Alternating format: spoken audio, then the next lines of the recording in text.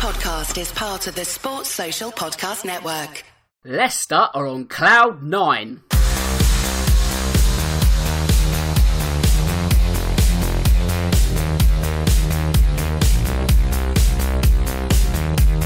Hello and welcome to episode 13 of this season's Real Football Cast. As always, I'm your host Dan Tracy, and in the next 60 minutes we'll be dissecting all the hot topics in football.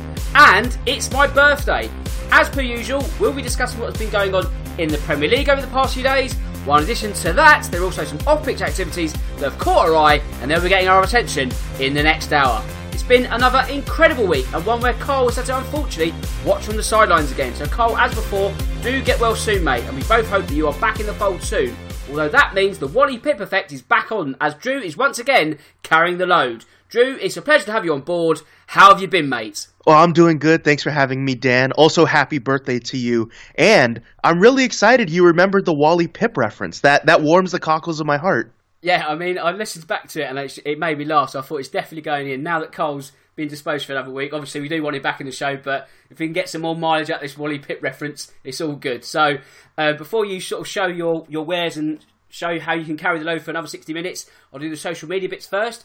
So, if you want to get in touch with me, you can. That's on Twitter, at StanTracy1983. And also, the podcast has its own account, which is at Real Football Pod. So, if you want to join, become a Real Football Cast shareholder, they're not worth any value just yet. But if you want to sort of try and build the community, that's absolutely fine. So, get in touch with me on either way there. You can find me via iTunes by searching for Real Football Cast. And if you use that platform, then don't forget to subscribe so you don't miss a single episode. And if you like it, then don't forget to leave a review either. And if you're not a fan of all things Apple, you can find me on SoundCloud or Acast. Well, the easiest way to find all the links is by going to realfootballcast.com. As you should know by now, the Real Football Cast is sponsored by Loserpool. What is Loserpool, I hear you ask? It's the company behind the game, Last Man Standing, one which is free to enter, and the prize pool once again stands at £1,000. If this has grabbed your interest, then be sure to visit loserpool.com and create an account, because the odds of winning are great, but they're even better if you sign up. Right then, it's time to go live. And where should we go first? I guess we have to go to St Mary's, don't we? Because if we thought that Man City's win over Watford a couple of weeks or so ago was emphatic, then Leicester's was just even more, really. A record equalling largest ever win in the Premier League, a record away league win. Drew, it must be said that Leicester's win was nothing short of sensational. Absolutely. This game was incredible to watch, right? Usually when you see a blowout, you think to yourself, oh, this is boring, I'm going to turn this off. I didn't feel that way at all. Leicester was phenomenal in this game. And I don't buy into the argument of, well, Southampton went down to 10 men very early on. Duly noted. That absolutely happened. But you don't win by 9 on accident. You don't lose by 9 because you were missing a man. Absolutely not. Leicester were, as you said, sensational in this game. And once again, I think they proved that they have a perfect mix between their attack, their midfield, their defending, which they did not have to do much of this time around. But they really are the real deal. And each and every week they're showing that they deserve and most likely will earn a Champions League spot. That has to be their goal. And every single time they go out on the pitch, they show that they're capable of it. Of course, when a scoreline of that nature comes around, you have to reflect on how bad the losing side were. So you've just sort of referenced Ryan Bertrand's sending off, and to be honest, it didn't really have too much of an effect because Leicester were so good. But firstly, did you think it was actually a red card? Yeah, I thought it was a little bit of a nastier challenge than probably he intended for. But also to a certain degree, it's like, well, you kind of get what you deserve. So I didn't have any problem with Bertrand getting sent off in that case. And like you referenced, I don't think that's the reason that Southampton lost by 9 anyway. So even if he was out on the pitch, maybe they lose by 7 instead. Leicester were that clinical. They were that ruthless. And Southampton were simply abject. I mean, they looked destitute out there throughout the entire match. So I don't think this red card was what changed the game and really sent it into Leicester's favor anyways. Yeah, I think it's fair to say I don't think it was the defining moment in the game because you look at the balance of the two teams and I think, like you say, it would probably have shaved 2 goals and it just would have been a hiding and not this absolutely emphatic win. So Southampton, they just fell apart. Once they're down to 10 men, they're 3 down within 20 minutes or something like that. I mean, I can't even sort of remember the flow of the goals. I know there was so many. I think it was 5-0 by half time, wasn't it? I know that much. But, they are just crumbling. And Ralph Hasenhüttl was saying that he is taking the blame for that 100%. But surely, you're looking at that and you're thinking, the players have got to take responsibility for that one. Because, personally, I thought that was probably the most abject performance I've ever seen in the lifetime of the Premier League.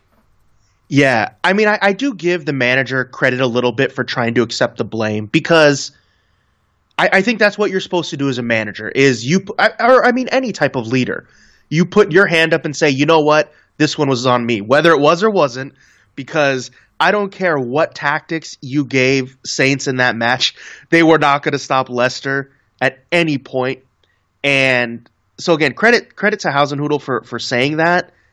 I don't really think it was his. I don't think he's at fault. He's not culpable, especially because you give up, like you said, 5 in the first half. Maybe the second half you can give him more blame, because his team talk obviously didn't galvanize them to lock down and shut the door and not allow any more. And instead it got, twice as embarrassing. So maybe you can put a little bit of blame on him for the second half. But the first half, I mean, really, that's on the players to be that bad. And I mean, one of the goals was before they went down anyways. I believe that was Chilwell's goal, the first one. And that was before they went down to 10 men. So, again, Southampton is, I think you were right, this is one of the worst performances, at least I have ever seen in the Premier League, and probably most people have. And I mean, there were Saints fans leaving the stadium after 2 or 3. And that was in the first 15 or 20 minutes. And by halftime, the stadium was emptying out. And then in the second half, it almost looked like a closed-door match, which is how bad it was at St. Mary's. So this was terrible. And for Hasenhüttl, he has Manchester City coming up next. And I really think he's fighting for his job, especially if they lose in dramatic fashion again. It's hard to see him keeping his job. Well, that was going to be my next question. So you read my mind there, because straight after that defeat, I looked at the sort of next manager to go odds, and Hasenhüttl had gone to the favourite. And I think a lot of that comes down to knee-jerk, where people go, after that result, he's got to go. So obviously he's been given a stay of execution for this week coming up. But you've then got Man City. Man City have already beaten Watford 8-0. And if Man City really fancy it and they want to put a team to the sword, they will do so. So there is every opportunity. This could be his last hurrah in charge of Southampton, isn't there? Yeah, absolutely. I do think you hit the nail on the head. A lot of it probably is hyper-reactionary. That's just kind of the world that we live in now, with 24-hour media, Twitter, and all of those things. And one bad loss doesn't necessarily reflect his entire tenure as manager or their season. However, I think this match kind of does, because they're back in the relegation zone, and they have not looked up to par really this entire year. I mean, for the past few years, Southampton has flirted with relegation. This isn't the first time. It's not as if Hasenhüttl was bringing them down in any way, shape, or form. He definitely hasn't helped, though. When he came in last season, you did see the new manager bump a little bit. This year, though, they're back down to kind of where they were exactly without him. So is he the problem? Probably not. Is he the solution? It definitely seems like not as well. And I think a lot of teams kind of do sack managers in the hope of getting the new manager bounce, and that will help them in their survival effort.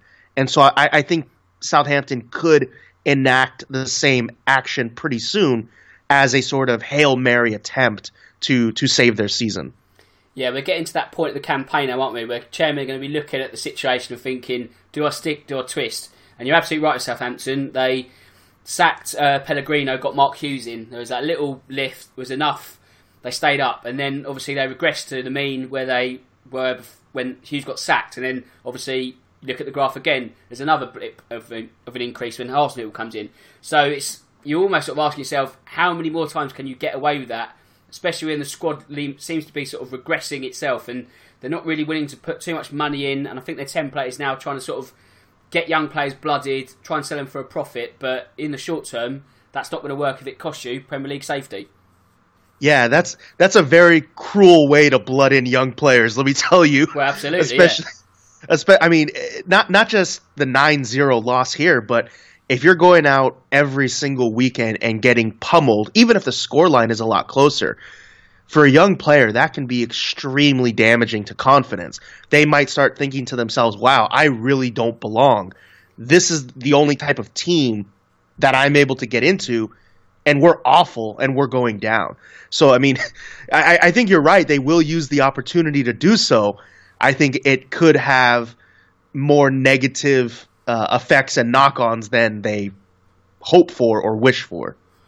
If we go back to Leicester quickly then, does that win make them genuine top 4 contenders for the season ahead? Because obviously they're not going to score 9 each week, but you can sense this is a team playing with a real hunger, especially considering how young most of that first 11 is. Obviously you've got like the elder statesmen like Vardy and Schmeichel at opposite ends of the pitch, but the rest of that team, Tielemans and Didi, Barnes, Maddison, Perez, there's a real nucleus of young talent that looks really exciting, and you sort of think to yourself, 10 games in, it's no accident where they are, especially so comfortably in third when you look at the teams below them. Are they in for the long run? Yeah, I absolutely think so. So, I mean, even going back a month ago on my show, On the Counter with Drew Pels, I've been talking about Leicester being in contention for the top 4. They have a better shot than Arsenal and Manchester United and Spurs of getting in the top 4. And at that time, I said Chelsea, maybe not more than Chelsea now, but I think absolutely they can get there. And the reason it convinces me about Leicester and what they're doing is you see this ruthlessness out of them, beating Southampton 9-0, when they destroyed Newcastle as well just a few weeks ago. And the same thing, they took advantage of a relegation battling team. They didn't let off the gas, and they destroyed them by 5.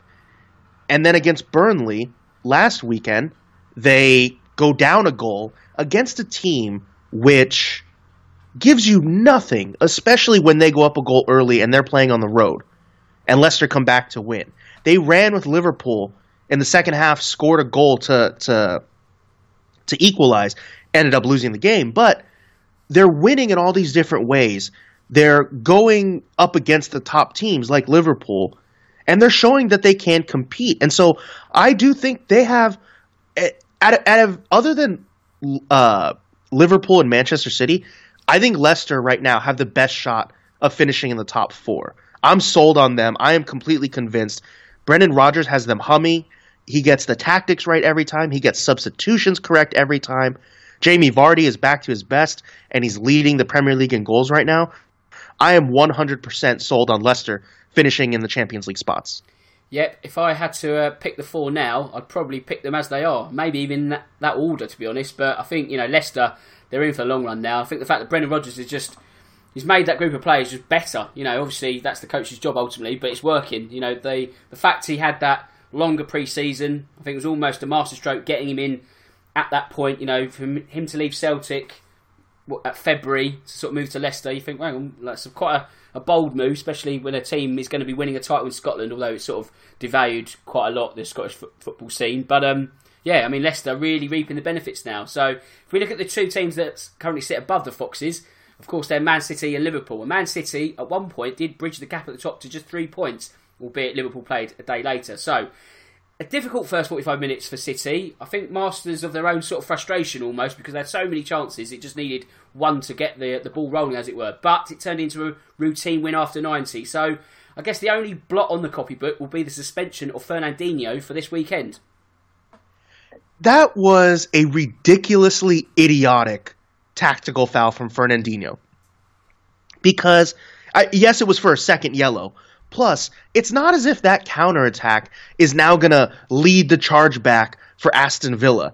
I think it was with 3 or 4 minutes remaining in the match, and City is up 3-0. There's no reason to take that second yellow card, especially when City is already low on center backs, right? Why is Fernandinho playing there in the first place? Because Laporte is hurt, because Stones is untrustworthy, because Rodri just went down, who was also a makeshift center back. This was absolutely idiotic from Fernandinho, because now with the red card, he misses the next match. Now, as we previously referenced, it's Southampton, and most likely City will do just fine against them, but that's beyond the point. This, to me, if I was Pep, I would be infuriated with Fernandinho for taking that second yellow card. And again, it wasn't just a poor challenge or he came in late on accident. He knew exactly what he was doing, which is what makes it so absurd. And for Pep, he has to be absolutely enraged with him. And then now, of course, he's in a bit of a predicament, even deeper, with one less makeshift center back already. I mean, once again, there's not too much that we'll learn from the game, especially from a City point of view. But what did you make from the rather contentious goal between Kevin De Bruyne and David Silva? Firstly, who do you think scored it? More importantly, should it have stood? So I thought De Bruyne had it. I did not see any touch from David Silva. I didn't see any change in trajectory or angle after David Silva had apparently touched it. I think now, if this was Harry Kane, he'd be claiming that goal all day. Yeah, you got a point. But I think it was funny after De Bruyne said in an interview, he's like, oh, well, David said he got it, so that's fine. And especially, I think, for Kevin De Bruyne, he's more of an assist maker anyway, so I don't think I don't think it's going to bother him too much. He's not going to lose sleep over it. And in terms of possibly, I think, was it Sterling, who they might have said was offside or obstructing the keeper? I guess he might have been. I think that would have been a really tight call anyways, and I don't think that's the reason that the goal went in. So I have no problem with that goal standing. Yeah, I mean, that would have been a real tough call against City because it's all about, if De Bruyne scores the goal, then Sterling's not active. If Silva gets the faintest of touches, it then makes Sterling active, and it's just all about you're looking for a touch that might not even be there. So I think on the balance of probabilities, even with VAR involved, I think it was the right decision. So we'll let that one lie. But as for Aston Villa, can Dean Smith's men take at least some solace from a solid first 45 minutes? I mean, I don't think it's going to be a result that defines their season in any way. It's not a heavy drubbing. It's against the champions at the Etihad. So, there are positives to take from that, but I guess for them it's just a case of dust it off, move on to next week. Yeah, no, I think you're right. It was a very positive first half for them, especially defensively, because that's a place where Villa has struggled this season, right? Attack-wise, they've been pretty good. They've scored quite a few. Where they have struggled, though, is the defensive side. And so I think you can take some positives from that against City, a very attack-minded team, one of the best attacks in England, of course, if not, Europe and the world. And to keep them quiet for the first 45 minutes, I think you can kind of look at that and say, you know what, guys, good job. We have to be better in the second half. We can't concede immediately pretty much from kickoff. Other than that, though, I think they can be a little bit happy with their performance in the first stanza and take some positives from that. Of course, with City closing the gap to 3 points, the onus was then on Liverpool to extend it back to 6, and eventually they did so after they got the better of Tottenham, which seems to be a phrase I utter too much this season. So, obviously, Spurs gave them a game, as after 47 seconds we were in front. Stunned everyone, stunned myself. Great sort of positioning from Harry Kane after Heung-min Song's effort deflected onto the bar. But unfortunately, that was about as good as it got. So, Drew, we know in football, hindsight is a wonderful thing, and fans are always guilty of saying, but if we did this, after the moment it's happened. So, with Tottenham getting the better of Red Star Belgrade so easily, and with a much changed team, all these sort of one-to-ways have been dropped, and you sort of think to yourself, is this coincidence? Is this the new era that Tottenham finally need? Can you make any sense why Pochettino then brought them all back in on Sunday? Yeah, so this is something we talked about last time on the podcast, was if Pochettino needed to just kind of throw out all the problem players and just possibly take some hits, whether that be in the league or Champions League or whatever it happens to be. Against Red Star, that he did that, and it actually worked wonders. In this match, he reverted back to some of those guys. And I think it's really hard to blame him for doing that because, though, I mean, the guys who played, especially take, Christian Eriksen, he is one of Spurs' best players. So continually leaving him out, I think, is pretty tough to justify. Danny Rose, also at left back, he probably is the best left back in the squad. And when you're going up against a team like Liverpool, it's hard to knowingly and purposely leave out some of your best players, right? Go back to the Champions League final when Harry Kane played after being injured and Lucas Moura had done well and gotten Spurs to the final anyways. At that point, I didn't blame Pochettino either for playing Kane. That's your guy. You have to play him. And so I think he kind of did the same thing here. Now, in both situations, against Liverpool this weekend and in the Champions League final, like you said, hindsight is 20/20. So you can now say, oh, well, see, it didn't work. Sure, that's true, but I completely understand where Pochettino is coming from. Now, maybe because of this is when he goes, you know what? You guys aren't playing anymore. Any of you who wanted out, you got it. You're out. See you later. You're not going to play. And he is going to utilize, some of the squad players more. And maybe this loss is kind of the thing that will kickstart that effort. I mean, you look at players like Christian Eriksen, and you talk about someone who's handing their notice and just doesn't want to be there. So I can certainly understand that playing your best players when possible, regardless of contract status, is something that makes sense. Look at Aaron Ramsey at Arsenal last season. Was going, but never dropped off for Arsenal. So much so that he even injured himself just through work rate, and I think that's got to be quite commended. Unfortunately, Eriksen is not anywhere near that mould right now. So does he sort of encompass the malaise that Tottenham are in right now, especially when you've got someone like Giovanni Lo Celso looking to break into the team? Because when is he going to get his opportunity? I mean, apart from passing the ball sideways, I don't have absolutely any idea what that player does and what he can offer, because he hasn't been given the chance at the moment. So at what point do we sort of just think, okay, Eriksen, this is not working, this is almost done, and if you don't want to be a part of Spurs, then you're going to have to sit this one out. Lo Celso, you're the future, here's your minutes, go get the opportunity. Surely that's got to be the logic going forward. Yeah, Eriksen definitely is emblematic of the issues at Spurs. I think a lot of those players, him, maybe Danny Rose, Vertonghen, Alderweireld, I think they are mentally checked out. And that's why they can't perform no matter how hard they try.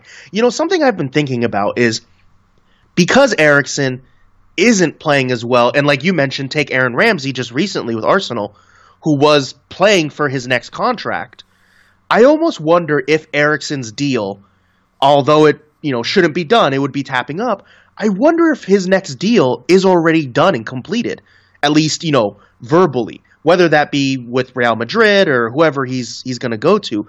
I wonder if they kind of have a silent agreement. And so to him, he's like, well, I already know what's happening. I'm checked out. I don't need to worry about this anymore because my next deal is locked in. I'm not saying that's the case. I don't have any insider information.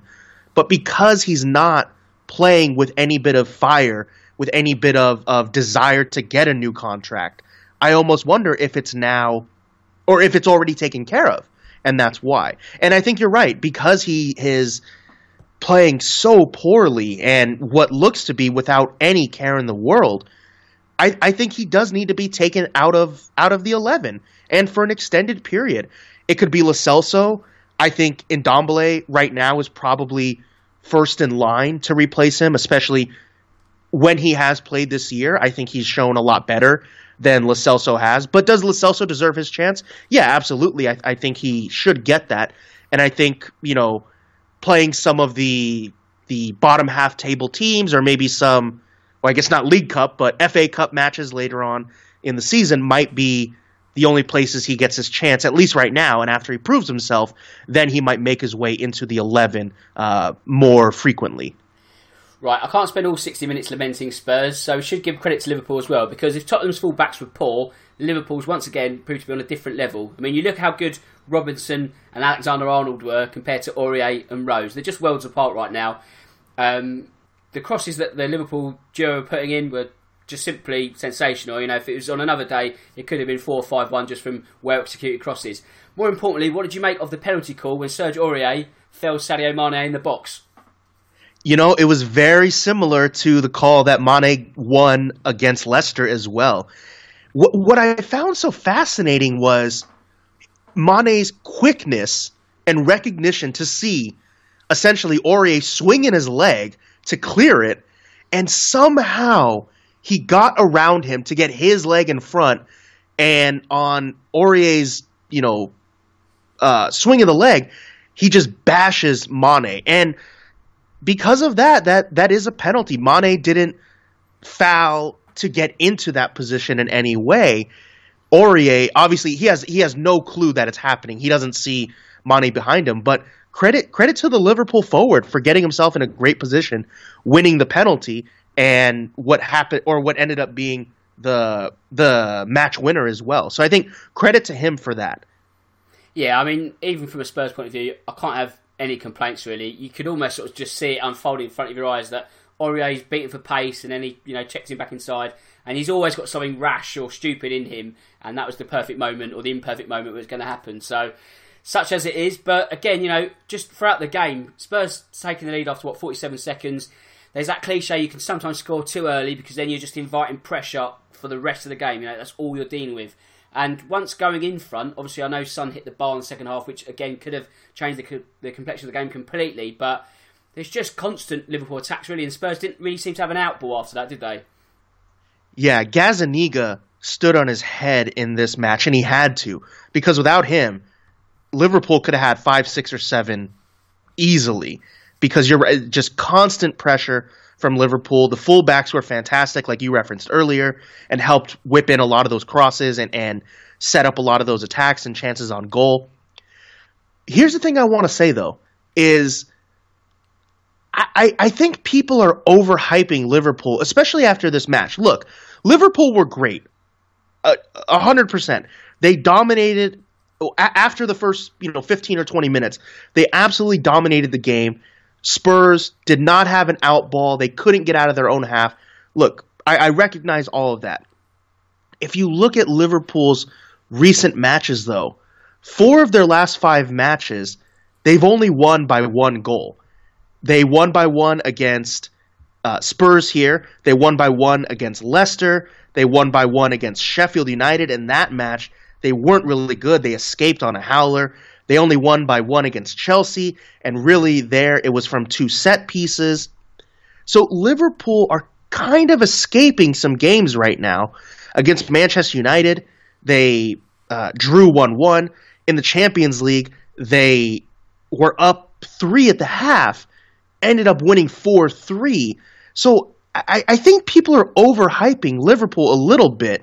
And they're taking all these wins as, oh, look, this is a title-winning team, and I get where that's coming from, but I just think they're a little too overhyped. I think all the calls, especially like we talked about with Mane and Aurier in this one, against Leicester, they had the penalty towards the end.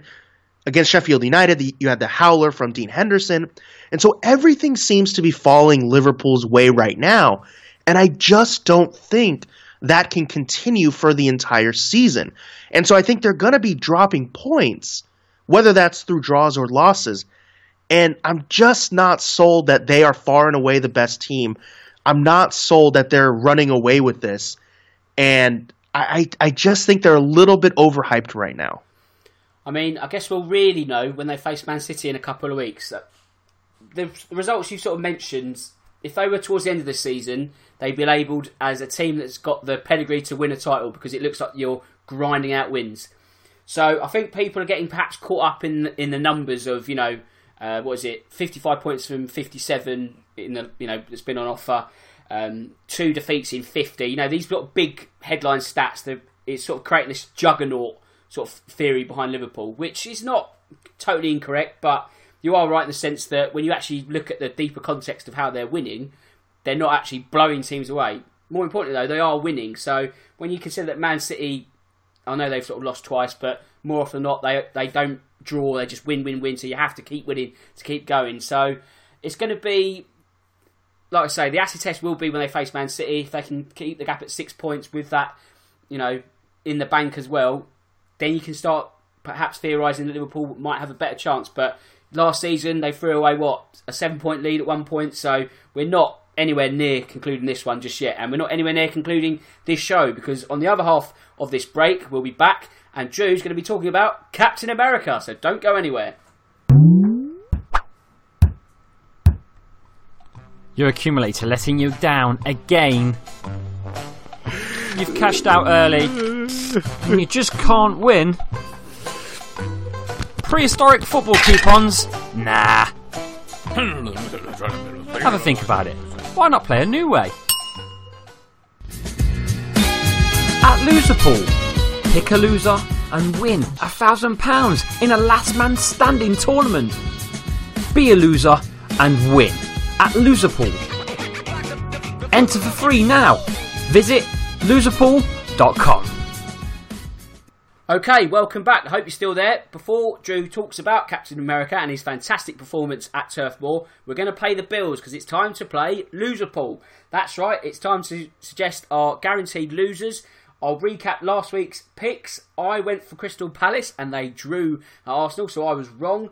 Drew went for Aston Villa to lose at Man City and he was correct. And Cole backed his very own Tottenham to lose at Liverpool, and he was correct. So obviously, confidence in his own there, but he's correct. And more importantly, he's still top of the leaderboard. He's got a 100% 6 points from 6. That's 3 correct picks. Drew's hot on his heels with 4, and I'm bottom of the pile with 2. So I've got to do a lot better because it's not looking good right now. And obviously, because Carl can't be with us today, he's also been good enough to radio in his picks. So he's gone for Aston Villa to lose at home to Liverpool, which I can completely understand why. What the form that Liverpool are in, and we've sort of just mentioned all their sort of runs and big numbers. But Drew, over to you. Who's your guaranteed loser this week? I'm gonna stay with the home team. I'm going with a Chelsea win over Watford. So Watford guaranteed losers. Okay, so Watford obviously still looking for their first win of the season. They've played 10, drawn 5, but obviously not won 1. So I can understand why you've gone for Watford. Is this the week they finally get off the mark? Who knows? But with that in mind, I'll go for Southampton. It's got to be, surely. I mean, they can't, obviously getting pumped 9-0 last week. You'd think maybe there's a performance, but when you've got Man City away, I can't see that happening either. So it's logical picks this week. Nothing too outlandish, but I'll recap them anyway. Carl's gone for Villa to lose at home to Liverpool. Drew's gone for Watford to lose at home to Chelsea, and I've gone for Southampton to lose away at Manchester City, and we'll see how they unfold, and we will review them next Tuesday. So, right, as I was saying, Drew, Captain America, he's been unleashed, and you must be absolutely delighted with that performance against Burnley on Saturday. The only time I've ever cheered louder for a goal was, and I don't know if you'll remember this one, or a lot of the listeners if they're British, is the 2010 World Cup. The U.S. was playing Algeria in the final group game, and they were about to get knocked out. They were tied 0-0 in stoppage time, and that was the famous Landon Donovan goal. The first shot got stopped by Clint Dempsey. Landon Donovan followed up the second attempt and put them into the knockout rounds. And that was the year that they played England with Robert Green's howler. I'm sure you remember that one. Oh, yes. So it was that World Cup, and it was the final group game where Donovan scored, dove at the corner flag. It's probably the most famous goal in all of U.S. soccer history. Now, that's national team. But as you can imagine, a goal in stoppage time that sends your national team through to the knockout rounds, winning the group also, obviously is a huge moment. And you can imagine what I was doing, yelling and screaming and excitement. That's how excited I got to see Christian Pulisic score against Burnley. The first goal was fantastic, especially because he slowed down to, try and fake the defender, which I thought was the wrong move, because then I thought, now the defender can stick his leg out and block the shot. But he ended up scoring, nutmegged. I think it was Lowton and Tarkovsky. I think there was a second defender behind him. We nutmegged both of them into the back of the net. And the jubilation on his face was exactly equal to the jubilation on my face. And then the second goal was even more fantastic, this time with his right foot. And then the third goal was just dreamland. I couldn't believe it. Perfect hat trick, his first time scoring for Chelsea, all in the same game. Youngest American to score a hat trick in the Premier League. Youngest Chelsea player to score a hat trick in the Premier League. It was absolutely off the charts. It's one of those moments where, they say, how do you feel? And, I can't describe it. Like, that's really what it was for me watching him, because this is a guy that I have been following since he was 16 or 17, whenever he broke out with the U.S. men's national team and with Dortmund. And as you've called him correctly, Captain America, this is a guy that kind of is carrying U.S. soccer and the entire, U.S. soccer world at this point. And to see him succeed in such an emphatic way and finally break out after early season struggles was absolutely phenomenal. What did you make of Hudson-Odoi's booking for a perceived dive? Because originally it was given as a penalty, I believe, and then called back through VAR. So I thought it was... Yes, he went to ground, but I didn't think it was necessarily a dive. Like, it wasn't a penalty, but I don't think a booking was necessary either. So what did you make of that incident? Yeah, so it looked as if he was more jumping to avoid the leg that was stuck in. I think the reason they went back to call it a dive and give him a card is because he argued it. If he just went down and kind of, was like, head in the grass and like, didn't win this challenge, then I think it would have been fine. But the fact that he looked up at the ref, threw his hands up, expecting the penalty, I think that's the reason that they went, when they looked back at it, said, oh, this is a dive, especially because it was called a penalty. So therefore he is deceiving the match official. And so I think that's where it really came from. Now, I personally don't have a problem with diving. To me, it's an art form. I would never teach children this is the way that you play. But to me, I don't have a problem with it because I think in every sport you try and, pull one over on the referee in order to help your team. So I don't have a problem with it. I know it's kind of a cultural difference in Europe and in England especially. It's seen as reprehensible. And so I understand where the card comes from. I actually do think it was justified. I mean, the scoreline didn't really reflect the overall performance when you think about it, because Chelsea obviously let their foot off the pedal once 4 goals up. And I did like Frank Lampard's reaction after the game, because he said that he was telling his own players to cheer up, because they were moping about not keeping a clean sheet and looking at it as a bad thing. And he was saying, no, look, you should enjoy this. It's been a great performance. So I thought that was quite refreshing. But what was your take on that, and ultimately not getting the clean sheet at Turf Moor? I mean, is there much sort of reason to worry about that? I agree with Lampard on this one. I do like that the players are disappointed that they let their foot off the gas, because as a player, as someone who's grinding and fighting for 90 minutes, I appreciate that they feel they could have done better. Again, though, I agree with Lampard because I think there was so much good in this game. It was a completely comprehensive victory, and especially Jay Rodriguez's goal was just a wonder strike from 25 yards out or whatever it was. And so I think Lampard's right in that the positives from this game far outweighed any of the negatives.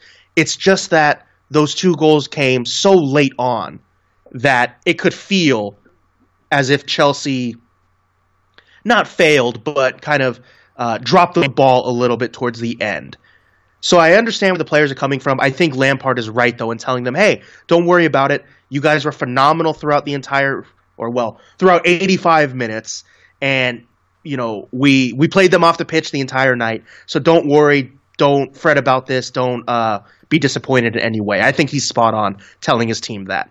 I mean, if we look at the bigger picture now in terms of the Premier League table, you're 8 points clear of my beloved Spurs. And you'd have to say that although there has been misfortune from the rest of the big 6, you look at Arsenal, Manchester United, you've certainly made the most of the opportunities afforded to you. So it's not just that you're doing bad, obviously you're doing your bit as well. So more importantly, do you think there's a chance that the transfer ban could be lifted in January? And if it is, would you want to see big name players brought in, or would that then upset the balance? Like, does this nucleus of players need the season to fully show what they can do and hopefully get you back into the Champions League? Or actually, back into the top 4? Well, I think there is a possibility the transfer ban gets lifted. I don't think Chelsea needs to do anything, though. And the reason is because you're right, it could upset the balance a little bit. And I was actually going back and forth with a Chelsea blogger about this on Twitter. And I think if Chelsea brings in someone, especially someone in attack, where they've been fantastic this season, I think more it shows a sign of disrespect towards the players, especially all of these young guys, Hudson-Odoi, Tammy Abraham, Mason Mount, Christian Pulisic. These guys have been fantastic. And if you're bringing someone in who could replace them, especially if it's a big money move, I think your chances of keeping them happy over the long term are what kind of take a hit. So that's where I would think Chelsea don't want to upset the balance, especially if you look at Tammy Abraham. He still hasn't signed a new contract yet. They've kind of been in negotiations for the past few months.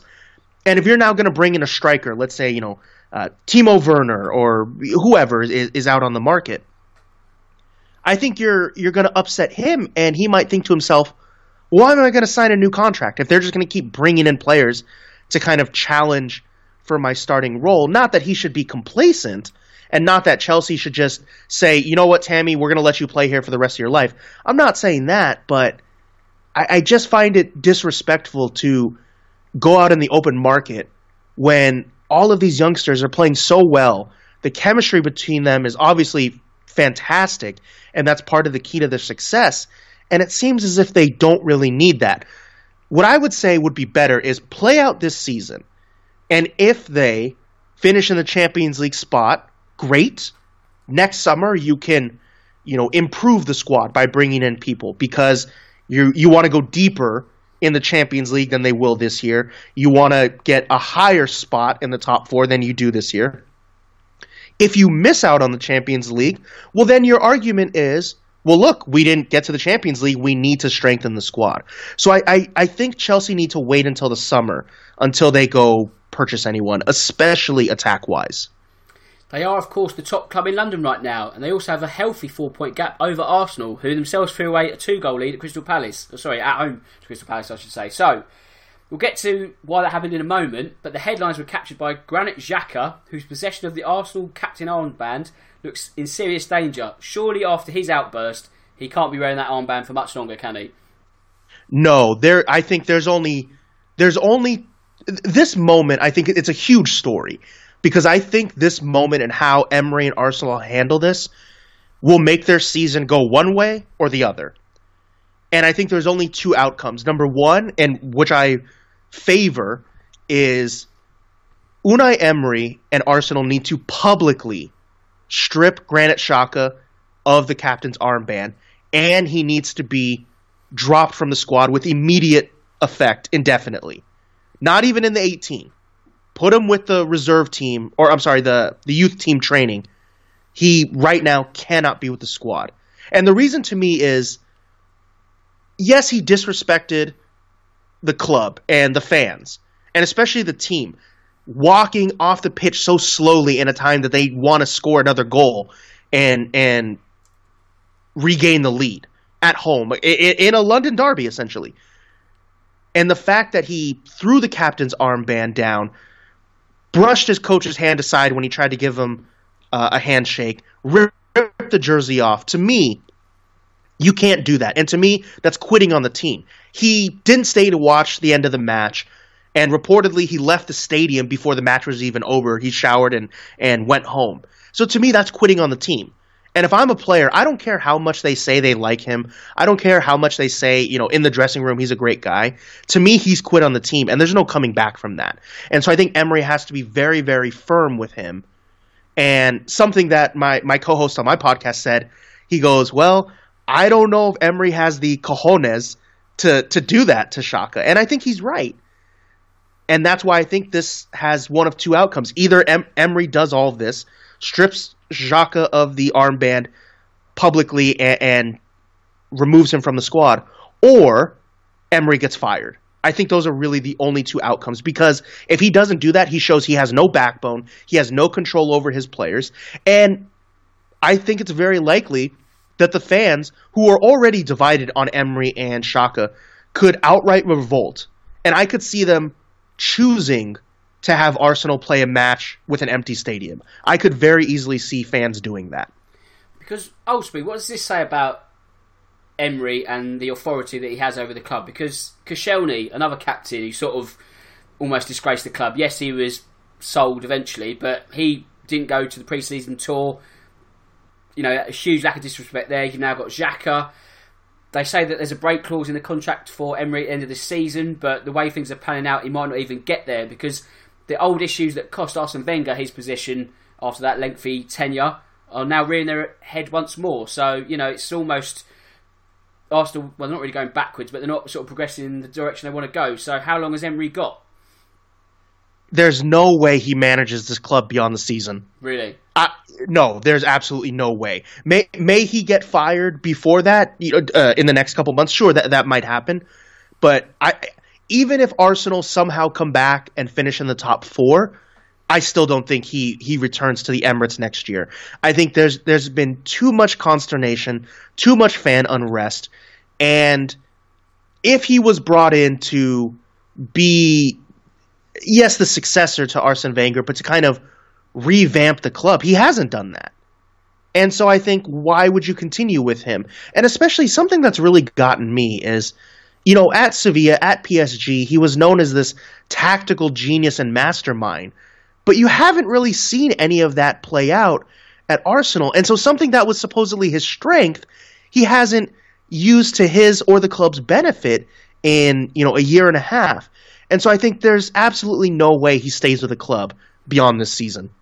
Yeah, I think I'd have to agree, to be honest, because if his remit is, get us out the doldrums, get us back in the top 4, they don't look like they're going to be doing that this season either. And it's just sort of, like you say, why give him a third season if he's not hitting the brief that he's been given? So we'll have to see how it pans out. There's still a lot of time for him to turn that around, but it's just, there's always that undercurrent of unease at the Emirates, and it's just starting to, get more vicious once again, isn't it? It's always about this time of year as well. But, Sunday, they were 2-0 up, and you would have thought at that point, plain sailing really.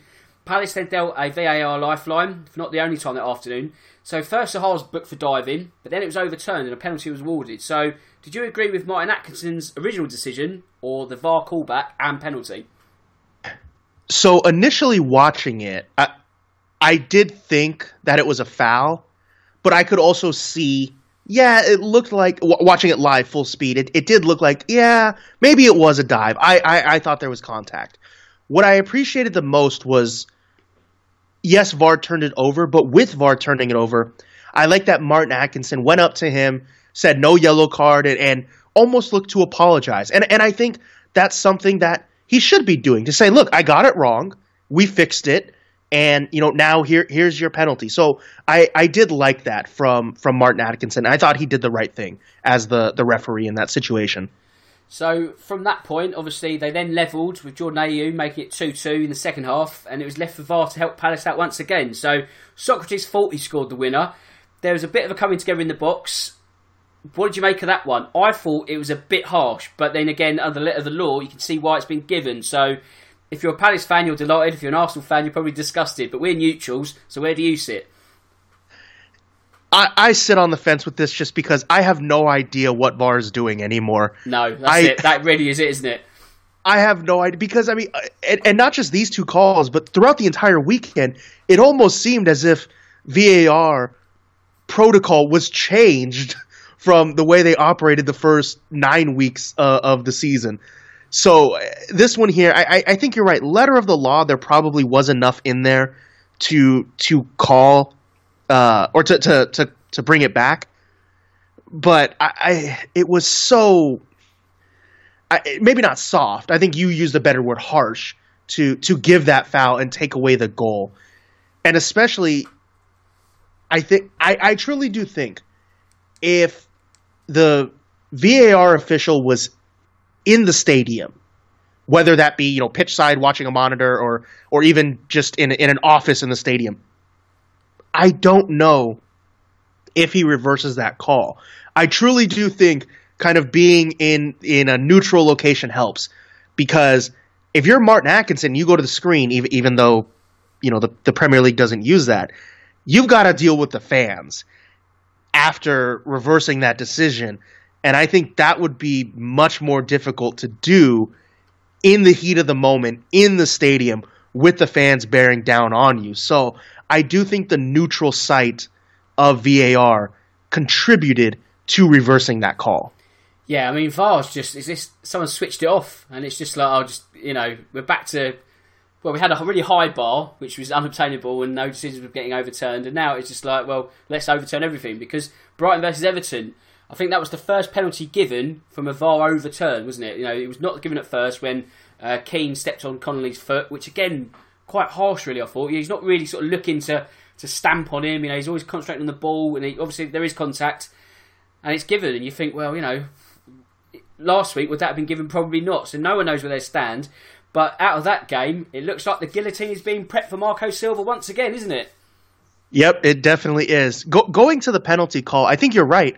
Before, it wouldn't have been overturned because there was one with, I think it was David Silva against maybe Bournemouth. Yep, that's right. Where he got stepped on and they didn't overturn it, yet this one they did. It was in the Everton-Brighton game. It was perfectly analogous. It was, I mean, probably even down to the same area within the penalty box. So, yeah, again, there's no way to discern what's going on with VAR at this point. And I did think this was a foul. I thought it was a deserved penalty because he did step on Connolly and he impeded him from continuing his run. And so I actually did think this one was a penalty, and correctly so. Now, for Everton and Marco Silva, this was a horrific loss. Not just because they lost on the road, but because they took the lead in the second half.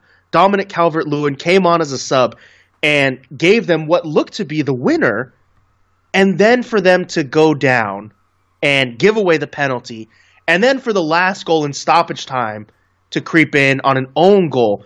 This was... So I don't know how Marco Silva survived Monday and didn't get fired. Now it's Tuesday, and I haven't read anything yet this morning, U.S. time, of him, UK time afternoon for you, of him getting fired. And it's just appalling to me that he has. Now, let me say this. Marco Silva, I don't know why he happens to be failing upward, because he did not survive the drop with Hull, left there, at Watford was not great, and then got fired for speaking with Everton behind their back. Then he takes the Everton job. They're not doing good. I mean, at this point, he might as well just take over Manchester City. He's just failing upward. No, you're absolutely right. Bloke's stealing a living, really. For those exact examples, you think, how is he so fashionable? You know, why do chairmen seem to be smitten with trying to get his services? I can't understand it. You know, you can have one bad job. I get that. That's football. But like you say, you're now 3 bad jobs in, but you're going up the ladder. When really you should be going bad job, maybe bad job in the Championship, another one there. It's just, there's no logic about this. So I think if he loses to Spurs, they might pull the trigger, because I think a manager's got to go soon. It's getting to that point now. And I just think that if they lose at home to Tottenham, which is not going to be, you know, clear cut by any stretch of the imagination, because Tottenham aren't great either, but I think 2 managers both under pressure is going to make for quite a good game. And I think if Everton do lose, I think that might be the final bullet that he takes. Is that a fair statement? It is, but I think you might want to backtrack a little bit, because who knows, he might take over Spurs if Pochettino gets fired. Yeah, can you imagine that? No, I wouldn't want that at all, actually. But yeah, you're absolutely right. His career trajectory is probably going to happen, isn't it? So you heard it here first, peeps. Right, we've got about 5-6 minutes left. There's a couple of games left to go, so let's whittle through the last of the action that took place over the weekend. So Norwich versus Manchester United. Since that incredible win for Norwich over Man City, it's been pretty bleak since. 1 point, I believe, from the last 15. So although they saved 2 penalties, they still lost 3-1. Pressure's off Man United for a little bit, you know, due to the sort of condensed nature of the Premier League table. They went from 15th on Saturday night up to 7th. So things are a little bit less doom and gloom at Old Trafford, shall we say. Yeah, let's real quick with Norwich. Obviously, all of the bullets in their chamber they used against Manchester City. Well, yeah. And now they just cannot win, and they look like they're going down. In terms of Manchester United, I actually think, I know it was only Norwich, and Norwich are in a bad run of form, but I actually think this is a very significant win for Manchester United. Coming off the back of a draw against Liverpool, and that being the first time Liverpool dropped points this entire season. Now in this match, yes, they missed 2 penalties, but imagine if they hit those, they win the game 5-1. That's a huge blowout. And so I think this is actually the point where Manchester United can turn the corner, because the next few matches are fairly manageable with Bournemouth, Brighton, Sheffield United, Aston Villa. I actually think this is a time where Manchester United can climb back into the fight for top 6. I don't think it's going to be, you know, a perfect set of matches where they win all of them. But if there was ever a time, it's now. And so I think they really got to take advantage of this moment. This was a big win for them. Yeah, I completely agree. I think this will be the catalyst now, won't it? They've got favourable fixtures, and you're right, they're not going to win all of them, because the nature of the Premier League won't allow you to do that unless you're sort of right at the very top. But they'll win more than they don't, and I think they'll be 5th or 6th in a month's sort of time, and things will start to look as to where they should be at the moment now. So where should we go now? Let's go to Newcastle. 1-1 draw. Not a great game, but it rarely is watching Newcastle, to be honest. Wolves, the draw specialist this season. They've only lost twice this season, but of the 10 games, they've got 6 draws. So, again, if you turn a few of those draws into wins, you're much higher up the table, especially this season.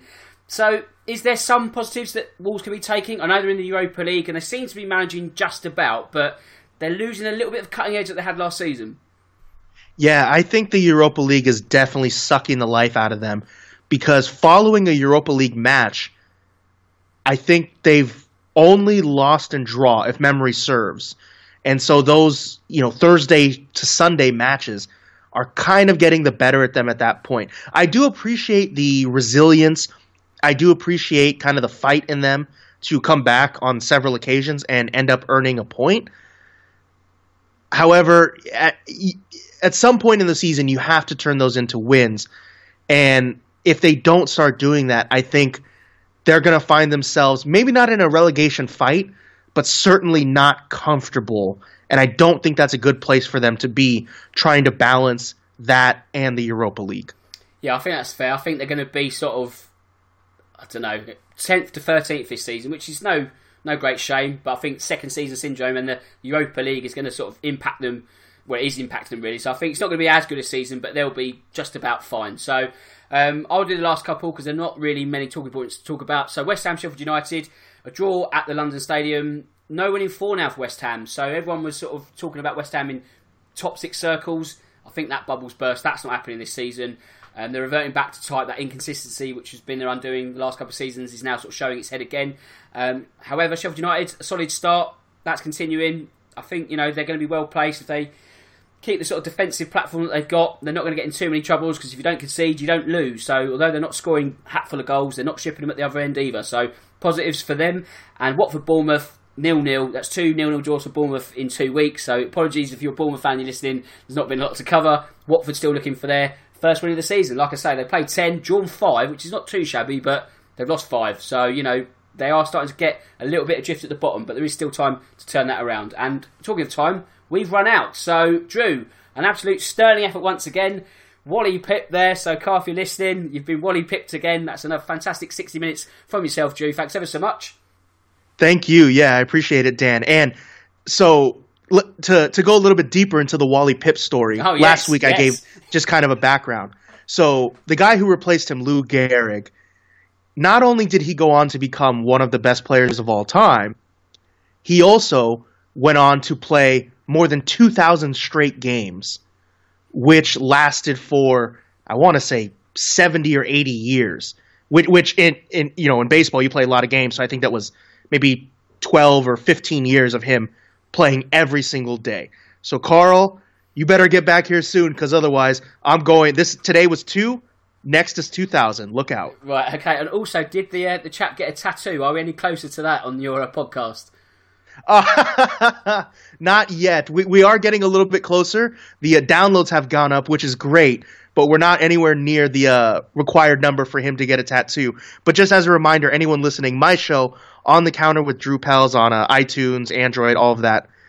My co-host recently said that if we got 5,000 downloads, views of the corresponding YouTube video and everything combined, he would get what I promise you is the worst tattoo of all time. So make sure, go back a couple episodes, go to my YouTube channel, On the Counter with Drew Pels. It's clearly labeled with a thumbnail. You'll see it. Watch that video, share it with all your family and friends, and let's get him to ruin his own life. Yes, let's do that, please. Come on, let's get this done. Right, with that said, it just leaves me to say that my name's Dan Tracy. This is the Real Football Cast in association with Loserpool. And until next time, goodbye.